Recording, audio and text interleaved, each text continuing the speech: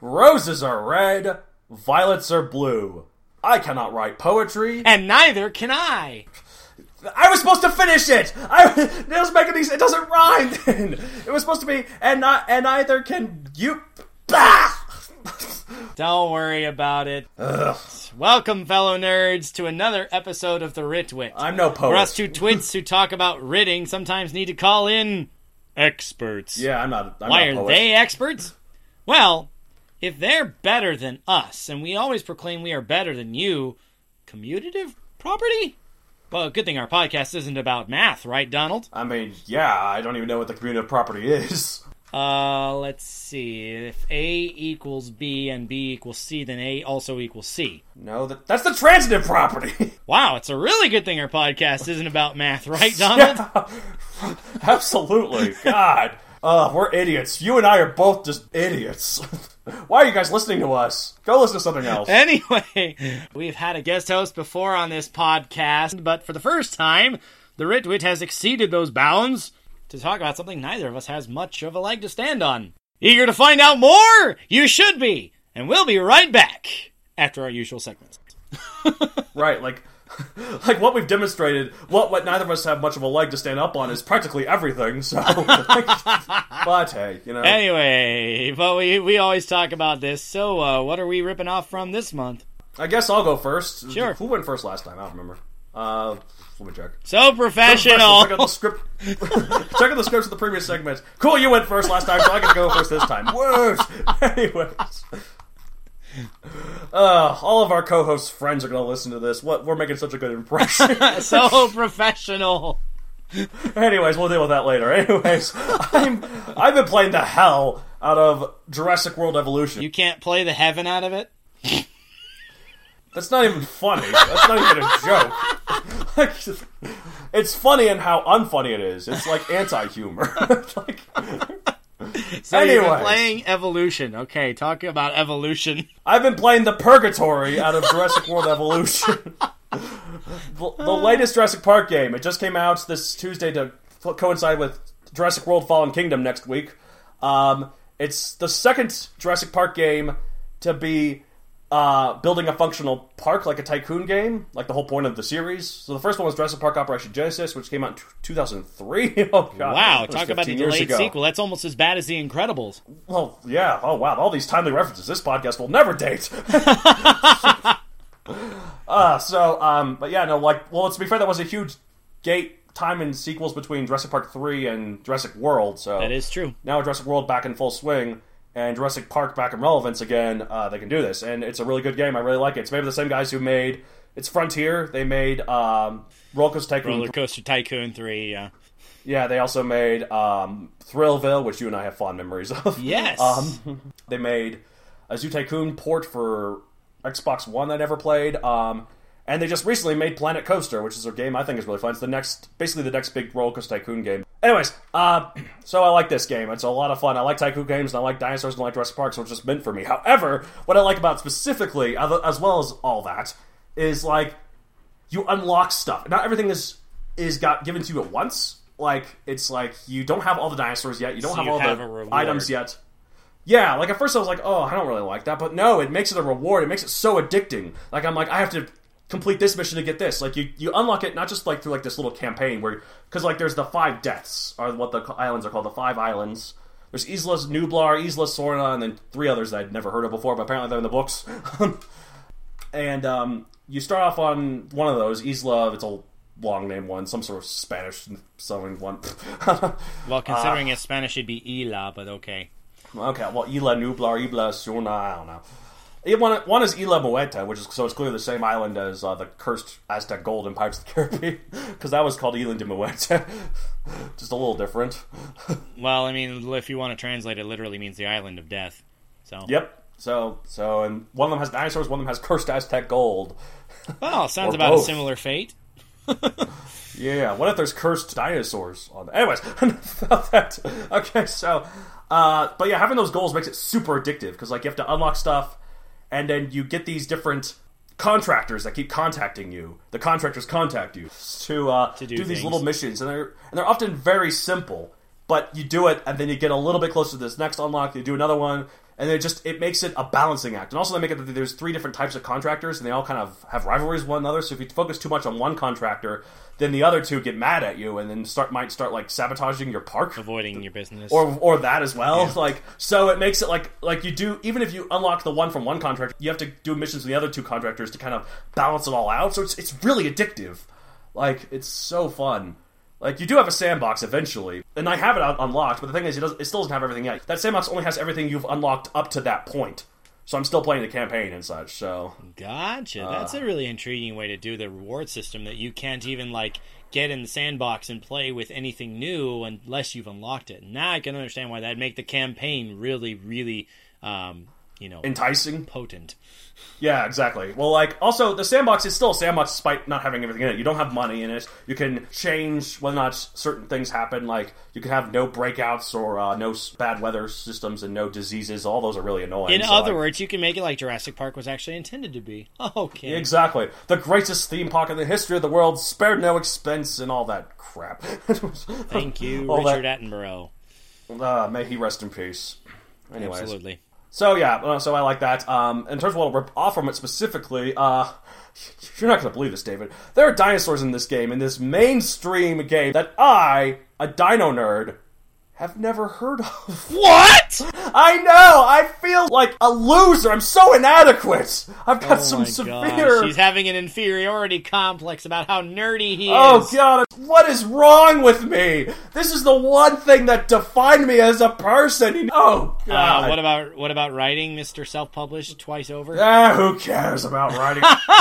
We're talking about a podcast, so writing. Come on. My book is about dinosaurs, so it all adds up anyways. Anyways, so it has some of these dinosaurs that, what the hell is a Chungkingosaurus? It sounds Chinese. I mean, it is Chinese in the game. That sounds very Chinese. It's like this Chinese Stegosaurus. I'm like, what the hell is this thing? There's Spinosaurus. How have I never heard of this awesome-sounding creature? How have I not been able to fit it in the books yet? Well, I think you're running out of time. I know. We'll get to that later, but so basically, what I got to rip off from this game is that clearly I have to do more dinosaur research. There's still much more for me to learn. I'm still a Padawan in dino lore, so you should call our other friend who also wants to study paleontology, because I think he'd be fun. I think he'd enjoy it too. I'm actually seeing Jurassic World Fallen Kingdom with him next week. Why am I not surprised? 2 dino nerds together. What else would you go do? Well, we watched Pacific Rim Uprising last time. Which has not a dinosaur, but, star large, very, very large creatures. If we want to have movies about very, very large creatures, like count as dinosaurs, are we saying Jabba the Hutt counts as a dinosaur? I'm not saying Jabba the Hutt explicitly counts as a dinosaur because he's obviously an alien. We're saying Finding Nemo because it has a whale. I'm not equating them. I'm just saying that you didn't have a true dinosaur movie to go see, so you went to see Pacific Rim Uprising. We saw Thor Ragnarok together. That has not counting the Marvel Cinematic Universe. That has Fenrir in it. Fenrir's a big creature. Is he a dinosaur, You guys David? happen to be Marvel Cinematic Universe fans besides Dino Nerds. Before that, we saw Spider-Man Homecoming. That has a vulture. I mean, not a literal vulture. How about you ask me what I'm going to rip off from this movie? What are you going to rip off? Well, for me, I'm staying close to my roots. Not like Marvel. I saw this really fun name for it, actually. Compared to Marvel, it is known only as the Distinguished Competition. That's funny. That's a funny way to word it. At least they know their place. Well, I mean, they are the best competitor to Marvel. But yeah. Obviously, with the live-action movies, Marvel's got a leg up. But as far as animated TV shows go, DC has got a lot of really, really good stuff in their library. Oh yeah, of course. One that I happened to be watching between the most recent podcast and now is Young Justice. It's a good one. A very good show. I really enjoyed it. I basically devoured it thanks to binge watching on Netflix. You're welcome. That said, there are a couple of things about Young Justice that I really, really like. The first is how they introduce a player who has dubious ties to the enemy. The audience knows that there are ties to the enemy. And then they do a traitor arc later. I'm not going to tell you who it is. You should see it for yourself. No, I want to know. No, it's fine. Okay. I'm not going to say who, at least on the recording. But no, I don't really care. the trader arc was really well done.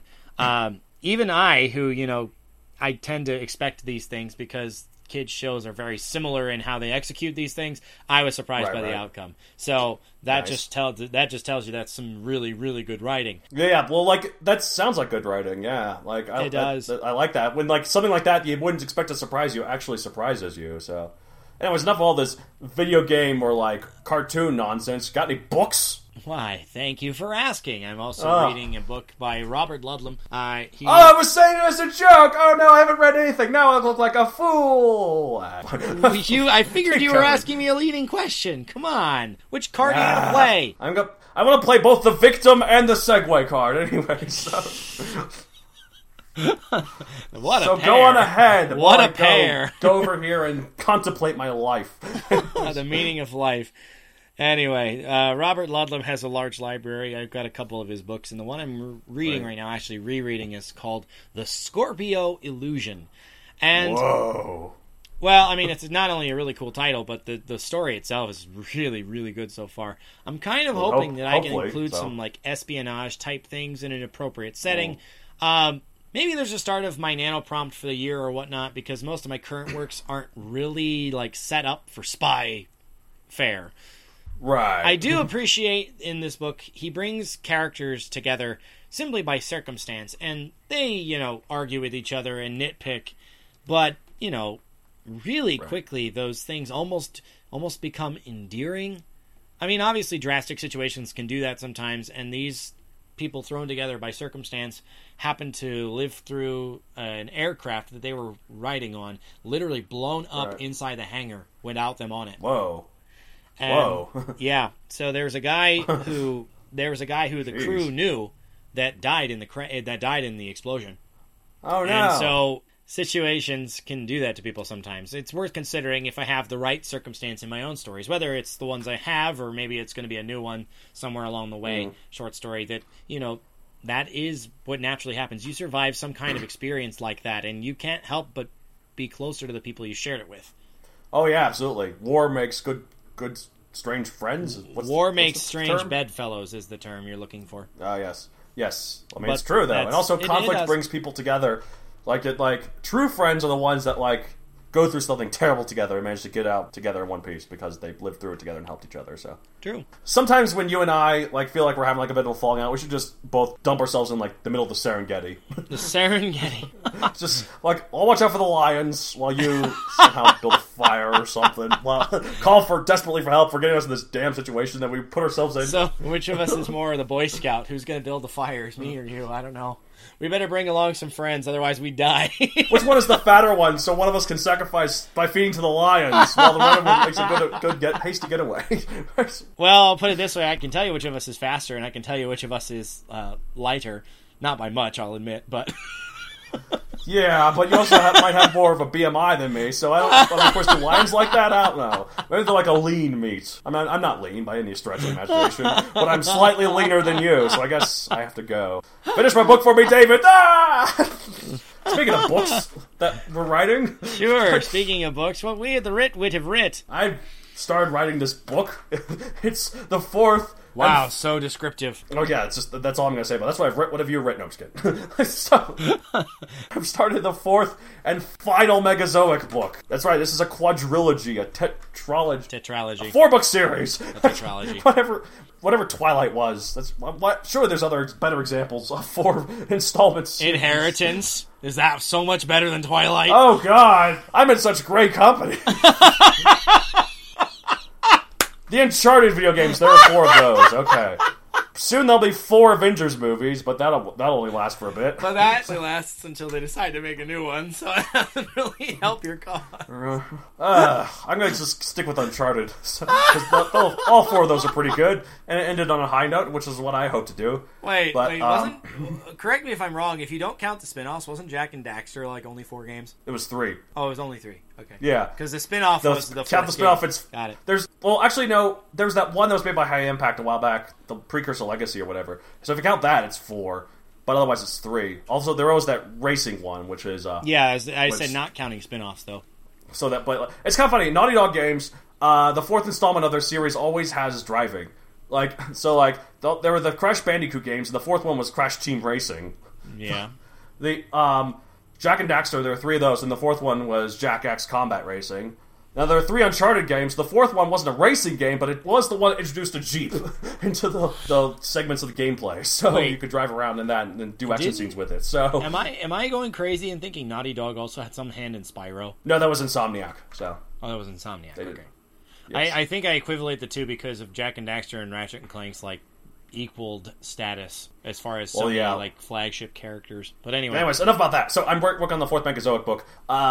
This isn't a spoiler, I don't think, but this will be the first time in the series, and I guess only if this is the last one, where it'll begin with a prologue rather than just go straight to chapter 1. So why is that? Well, that's a spoiler, so you'll have to find out whenever this thing is finished. I just started, so it'll be a while before you guys get to read it. You guys haven't read the 3rd one yet. Yeah, you won't even hear the title until he's done with it, per the other books that he's done. You guys haven't even read probably the other 2 yet. Guys, buy my books. They're on Amazon.com! Anyways, well, the 3rd book, The Hunted Ones, has begun the editing and illustrating process, so I'm aiming for that to be out by October, so we'll see what we can do. See how it goes. Amp up my library just a little bit more. It's a catalog to be proud of. A catalog that I'm the only one who appears to be reading. No, it's fine. Not the only Self-promoting one. is... Who do you think tries going through them with you? Okay, fine. 2 people I've read. Nah, it's fine. There's more. I've got more than that. I can't remember how many times I've gone onto Facebook and seen somebody talk about how your writing has affected their kid or their friends or something. So don't sell yourself too I don't short. See this. So clearly I'm wrong. All right, fine. My book sales are through the roof apparently. Okay. So. I didn't say through the roof, but they're getting up to the 2nd story. Ba-doom. Oh, for God's sakes! What have you writ? I just read that awesome pun. Thank you very much for asking. If that's your pinnacle, you should just give up now. Come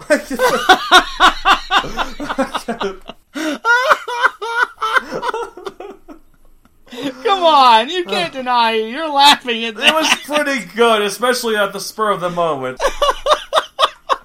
Anyways, we got a 3rd co-host waiting on us, so hurry up. I know. I'm sorry. All right, so obviously I've talked a lot about my Power Rangers fanfic Starburst. I did handle the last episode, and then I handed it over to my co-author. Right. I could probably still go through it with a fine-tooth comb. I got it over to him about as soon as I was done with it. Normally I take a little bit more time, but I've been holding on to it for so long that I just had to do that. The reason why I've been holding on to it so long... Right.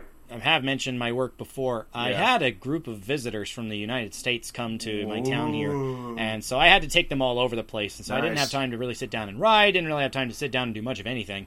Yep, except watch Young Justice. Well, I mean, that's something I do when I didn't have to wait when I was done with them for the day. We all need our downtime. Exactly. Go on. Aside from that, though, I've been using my linguistic skills to do a ton of translation work. When the group came here, they brought some letters from elementary school kids in the American town that is a sister city of the place I'm at. And they brought letters for the elementary school kids here. Unfortunately, the elementary school kids here don't understand English, so I had to, translate all the letters. Nice. Plus, there were official letters from, dignitaries and stuff going to the important people here and back and forth and whatnot. So I've been doing a ton of that recently. Sounds like an important job, though, to be like the bilingual carrier pigeon. Yeah, exactly. Is it quite as creative as I prefer? Not really. But given how little time I, choose to sit down and compose sprawling epics, it's definitely a product more than, not. So I can't deny that it is creative work. Well, it's true. And again, written is a made-up word, so we can be defined as whatever we want. Well, and it's still using and it's still using my control of language. It just happens to be using 2. Exactly. Let me tell you, for somebody who's never had this experience, word choice can be a beast. How many different ways to say the same thing? Do you translate each one of them differently, or you just try to simplify it, make everyone that's kind of similar to translate the exact same way? Is that too boring? But if you got, elementary schoolers, then yeah, you probably should simplify it. My essential answer boils down to your audience. Right. I mean, you try as much as you can to keep the spirit of the original, but, if you're writing for a bunch of elementary schoolers, you probably don't have too many various ways to say the same thing. And keep in mind that the kids that wrote these letters are a similar age, not exactly the same. Originally, we were going to have let's do one class and just start this and see what happens, right? A simple pen pal exchange, and maybe it doesn't even get a response. But instead of 35, 40 letters, we got 103 of them. Whoa!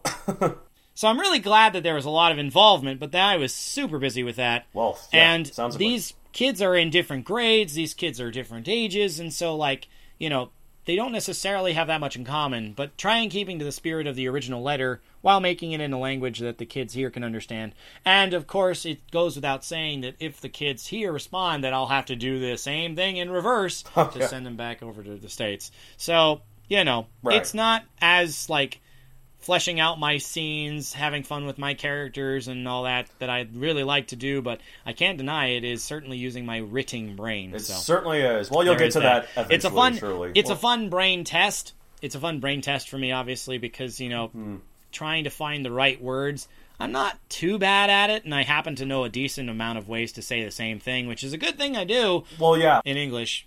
But, you know, it's really tedious at times, too. Well, like, good thing about writing through this, like, you get to know all the different ways to say one thing, you know? So it all kind of links up together, so. It does. It does. As I said, that's why I'm counting it as writing. There's a real poetry to all this, isn't it, there? Yes, it comes full circle and almost rhymes. It certainly does. There's a real cantata? I don't know. That's musical. That's not poetry. I don't know. We just need to drop this beat. That's also music. I'm aware of what you're trying to do, so let's just preempt this. We have a co-host that we were telling you about earlier. Yes. All right, so we've got a fellow coworker of mine here from the very famous coffee shop that I work at, that we won't say the name because, I don't know, legal reasons. Business reasons? I guess, I don't know. All right, so anyway, welcome, Miss Sydney Chapin. Hi, I'm Sydney Chapin, and I'm a self-proclaimed poet. Yes, welcome to the Ritwit. Thank you for providing your expertise. Indeed. On a realm we don't have that much experience with. Yeah, so you're a poet and such. So yeah, we got some poet questions for you. Okay. So my first question, we got a list of questions here. My first question. So when David and I write our prose stories, we often outline specific plot elements, like where we'll start and where we'll end, and scattered cool ideas for scenes. How does writing poetry differ from this? So, to start writing a poem, I usually spend some time thinking about the prompt that I've given myself or got from the internet, quite frankly. Might as well, yeah. And I think of some key descriptive words that are related or phrases that I could use that are like, I guess, that speak to me. And then once I have an idea for a verse or two, I can usually go from there. Okay. Okay, cool. That sounds good. Well, what's your question, David? You have your first one, I mean. All right, well, my first question for you, Sydney, is that obviously some poems are incredibly long. The Divine Comedy. For an example, you could look at the work of Dante Alighieri or, you know, Homer's famous tales. I still can't get over how those are told by rote, by the way. But how long is too long? Does that depend on what style you're shooting for with that particular poem, or what determines that for you? I personally am not a huge fan of poems that are more than 5 pages. I do like some of Homer's work, but usually the long poems get too wordy and loose. I guess some of the interpretation, the mystery, the meditation, it's a key factor in poetry, I think. Oh, that makes sense. I think definitely, like, sonnets typically need to be longer than the free verse, but some of the free verse, like slam, are long. And the majority of, like, my poems, personally, are under 50 verses, but I've seen some really good longer poems. Yeah, I imagine more than that would be kind of a bear, reading it all. Right. So, my next question, I guess, is, what do you feel is the best mood for you to be in when writing poetry? What emotion gets the best results from you? Yeah, so I feel that my best poetry comes from moments of strong emotion, whether I'm, like, frustrated or anxious or depressed. Ah, that makes sense. But also when I've had really good days that I want to record in the form of a poem. Usually on the days where I'm just feeling okay, I don't write too much at all, which is kind of unfortunate because most days I don't really have a strong enough emotion to write like a good piece, I feel. I mean, those emotions inspire you, right? Whereas just feeling blasé. Exactly. Mediocrity. It's often mediocrity, wouldn't you say, David? Mediocrity is not fun. I mean, you look at soap operas, and it's amusing, but it's so regular. It's all heavy emotions. All right. Yeah. Well, okay. All right, so my next question is a little less about the process, but more about the after effects. What are the best reasons for our audience, our listeners, to try writing more poetry? as just one sample, maybe it could branch them into other kinds of writing? Yeah. Poetry is a writing form that's really unique for everybody, I think. So some people really live for the metaphors or like how to describe things. I do like metaphors. You like metaphors almost as much as I like... That's a simile, I'm sorry. Similes. Crazies. Some do a lot of stuff with the flowy descriptive words or the rhymes and the syllable counts. And a lot of times it's usually vastly different than someone's style when they're writing fiction. So my fiction is a lot different than my poetry. It's typically shorter, obviously, and it's definitely not for everybody, but I would definitely recommend to at least try and expand your style on that. So I've never really gotten poetry that doesn't rhyme. Like, I know there's a reasoning behind how it's defined, but I've never really quite gotten it. I'm just a muggle at this kind of stuff. So, do your poems rhyme? And if not, what makes them poems? Like, basically, how do you define poetry? It sounds super artsy and lame, but I don't really think there's like a set. I feel like there are a lot of ways to write poetry that aren't in the words itself. I mean, that does sound kind of lame, but I mean, it's good on this show, right? I have seen the work of E.E. Cummings. We've done a couple of songs that were based on poems of his. Look him up, listeners, if you've never seen him before. Right. I'll get right on that. His poems would display, intentionally unaligned or use other, like, formatting tricks. It's almost like if Picasso wrote poetry, kind of, in my head, but that doesn't really change its function. But are there any, like, non-standard ways to write poetry? Have you tried any of these methods, or do you just always write or type it in a linear setting? I have a good amount of, like, visually appealing poetry that works on paper, really, only, that I do with italics, brackets, text size, page spacing. Okay. It doesn't do well when it's spoken. I'd assume. I haven't actually performed it, but I guess there are just like some poems that are like meant to be read and some that are meant to be spoken. Right. That is interesting to have some poems. You can only really get what it means through reading it or through listening to it. Like, David, can you get what this poem means? I can't tell. I only have text.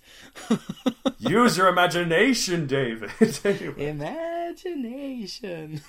Alright. Well, no, I guess it makes sense that, like sometimes, poems, sort of like how they're not performed well and spoken, they're not supposed to. Like, there's like, plays sometimes that are, like, that actually aren't meant to be performed. So I guess that's kind of like that. Okay, cool. My next question, I guess, is, have you any plans to publish a book of poetry? I'd like to publish a book.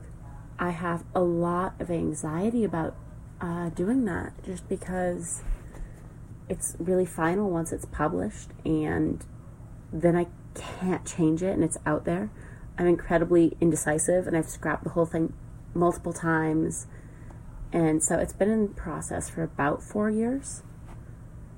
And then my best poetry is written in about 20 minutes or less. Anything that takes me longer, I feel like I kind of lose the feeling, and it doesn't feel genuine. So the majority of my writing takes place in like one session, so I could go back weeks later and edit it, but the bulk of it has already been completed. It's just like minor touch-ups. Reading is really hard for me, but I've gotten a lot better and like more comfortable with it over the years. I've made an effort to do that. So if the poems are done already, like you've already written them, does there have to follow a certain order? Okay, I understand flow. I mean, okay, I say I understand it, but I suppose for every poet, it's different. It does depend on your inspiration, right? I mean, I'm no poet, but if I had a collection of poems, I would probably sort them between happy and sad, and not like have one big section of happy and sad, but like, here's some happy ones, here's some sad ones. Like, if I had the half of the book be sad and half of the book be happy, man, that'd be a mess. I mean, like, if it was half and half, I mean, that means one half of the book, that'd be a real downward roller coaster. Just one big drop. Well, I mean, come on, you take it up, you take it all the way down, then you take it back to the station. Which is hopefully up. I suppose it depends on what you consider happy and sad, too, but... Kind of mess people up real bad. You can do 3 happy, 2 sad. Whoa. Oh my gosh. Well, like, it depends on how many sad poems you have. Can you keep that ratio and get through all of your sad poems? I guess the real issue, Sydney, is that do you have like an overabundance of sad poems? There's definitely that. I guess that's one of the issues, isn't it? But that's why you can't find a flow then. Okay, so, like, I mean, it's easy for me to say this, but I think the simple answer is you need to write more happy poems, Sydney. Come on. Oh, don't tell her how to write. I'm not telling her how. I'm just telling her what she should write. I guess I said don't tell her how to write. We have a whole podcast literally about not telling people how to write. Like, this is what this whole thing is about. We're defeating our own purpose here. I'm choking on my own. I don't even know what it is. You have some experience with, maybe not poetry, but like lyrics, right, David? So what do you do? Like in terms of how long your sessions take when you write your lyrics? Personally, when I do it, it's largely like all the same attempt, but maybe I'll review it later and alter a word here or there if I like it better. I tend to write not so much poems as much as I consider them song lyrics. Like, I always compose them with He's a music melody major, in mind. you see. Like, he does English more writing more as a hobby, so. But it's a really big one, so. I mean, if music didn't exist, I would be an English major. Right, but, of course. As for any very amateurish poetry tips from a non-poet like myself, I'd assume that, like, if you're writing really emotional poetry, you need to get it down quickly, like when you're feeling that emotion, to make it genuine. Yeah, I think if you wait too long, it almost gets unwieldy. I think it makes the emotions too artificial too. You're trying to makes you wonder how Homer got through all of the Iliad and then the Odyssey. They was spoken. Those were orally told for a while. Yeah, he was also probably drunk on all the wine, the fine Greek wines afoot. Would not surprise at all. Good old Bacchus and Dionysus, the Roman and Greek versions of the same person, the same god. Exactly. Anyways, so basically, once you're once you decided, okay, I'm done with this, it's basically over. That's something about poetry, though. With novels, obviously, it takes a set time. You have theoretically the beginning, middle, and end, but when you're done, and it might take some edits, but theoretically it won't change that radically. Right. With poems, you could scrap the thing entirely, you could keep editing it, you could, rewrite the thing. This is kind of a thing that's relevant to me. When my experience, there's this composer by the name of Eric Whitacre, and he always does some really intriguing stuff for chorus groups. Right. And there was one song that he did that he wanted to use a poem by Robert Frost. Oh, yes. And, not a bad idea, but apparently at that time, the estate, there was some complication, he couldn't use it. So he asked a friend of his, a guy who does lyrics and poetry and stuff, and he asked him to do a poem with literally the same meter and a similar subject matter. Well, to do this song. That's because he had already composed the song based on the poem that they told him he couldn't use. And so he's like, okay, I need you to do this, and I need you to do it like exactly the same way. Limitations can sometimes bring the best out of creativity, though. And you know what the poet, the lyricist, then said? He's like, that's the fastest poem I've ever written. Oh, wow, that's cool. Hey, if you can make a working out of it, right? Nice work if you can get it. You've probably made more money with your career than I have, so good. Well, that's nice.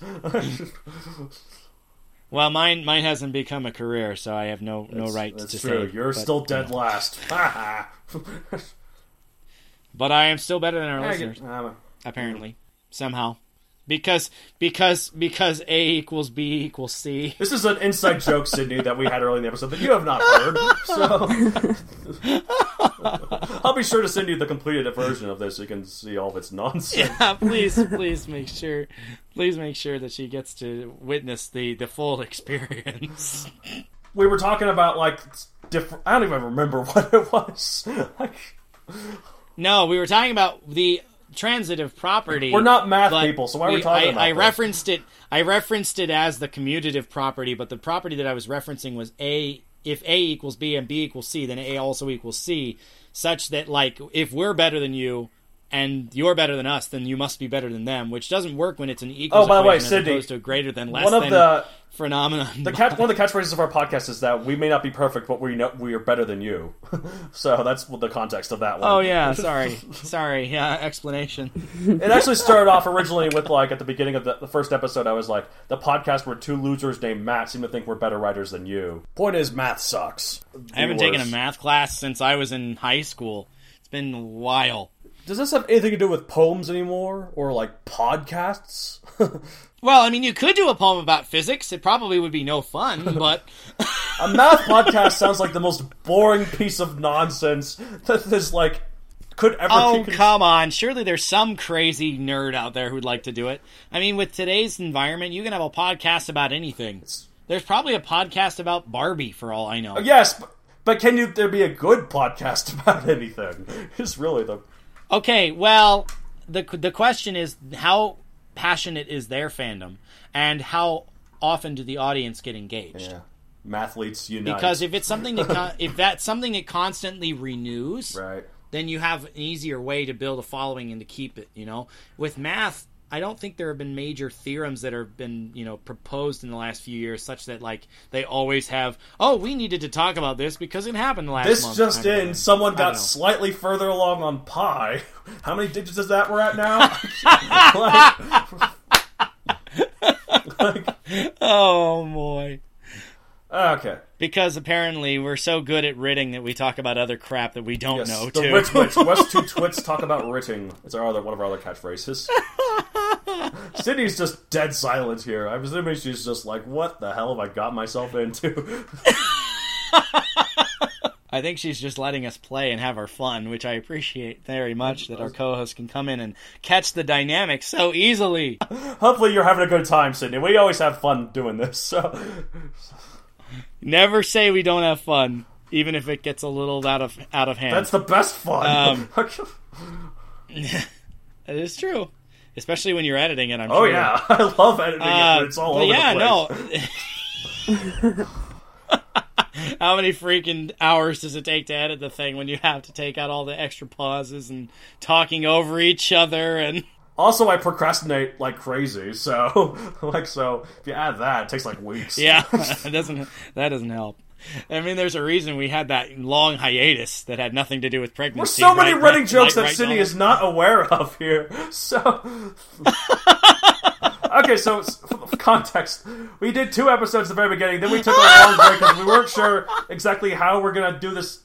Get this thing going, so it ended up being exactly 9 months by pure coincidence. So we had a joke in the 3rd episode. It's like the show where we have a break that lasts 9 months, and yet somehow pregnancy is not involved. That has nothing to do with pregnancy. Boy! If you want to listen to this, you should go to theritwit.listen.com. Cheap plug, another one of our running jokes. Okay, anyways, sorry, trying to get back on track here. Let's see, this sounds like this interview, I'm assuming it went pretty well. I mean, I'll find out through editing, but... Exactly, I'm not sure how it goes. Thank you very much for coming aboard, Sydney, and letting you talk, and then letting us talk. Letting you talk. Oh, God. Oh, my God. For an English major and a published author, your grammar is atrocious, sir. Wait, what? I didn't even hear what I said. Thank you for joining us and letting you talk. I mean, you have to let yourself talk. There's, a prison of it that, you have to unleash in order to get yourself prepared for... Oh, my God. Like the thing about talking in front of... Okay, yeah, fine. Public speaking, which is why we're recording as opposed to doing a live show, right? I have really bad anxiety about reading in front of people, so there's definitely that. Yeah, I get that. I really should be more professional with editing all this. It make us not be so anxious about possibly performing the Ritwit in public, but I leave most of this in because I think it's hilarious, though.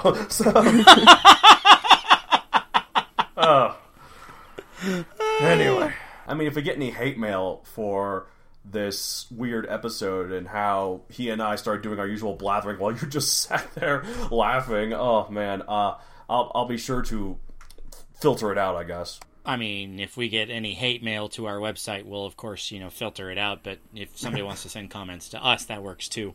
Of course. Maybe you want to hire her for a poetry reading to write your AP Lit poem.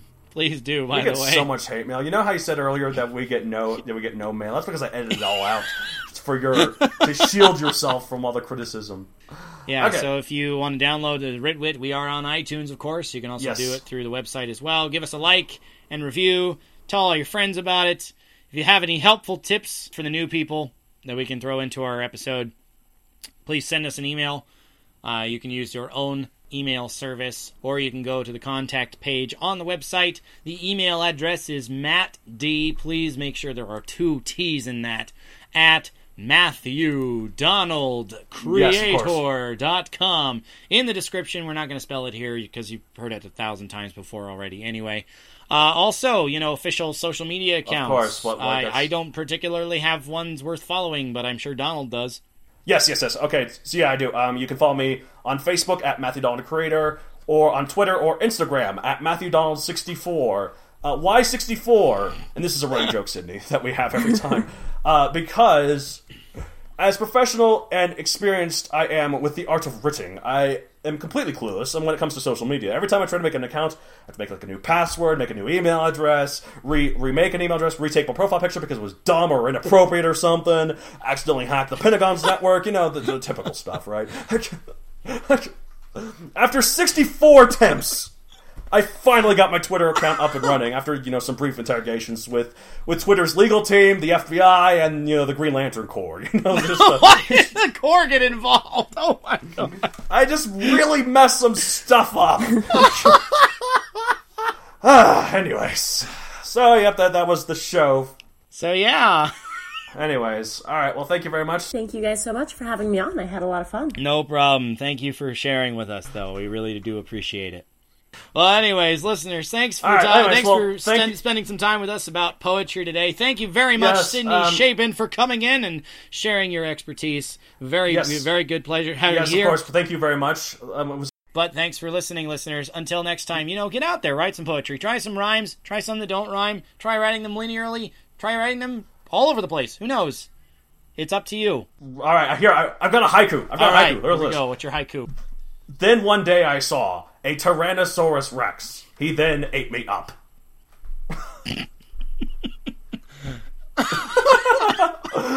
Good night, listeners, and good luck. Thanks very much, listeners, for spending some time with us. For Sydney Chapin, I'm Matt David. I'm Matt Donald, and that was Sydney Chapin, Keep who's not writing recording now, so she can't say anything about it, so that's okay. All right.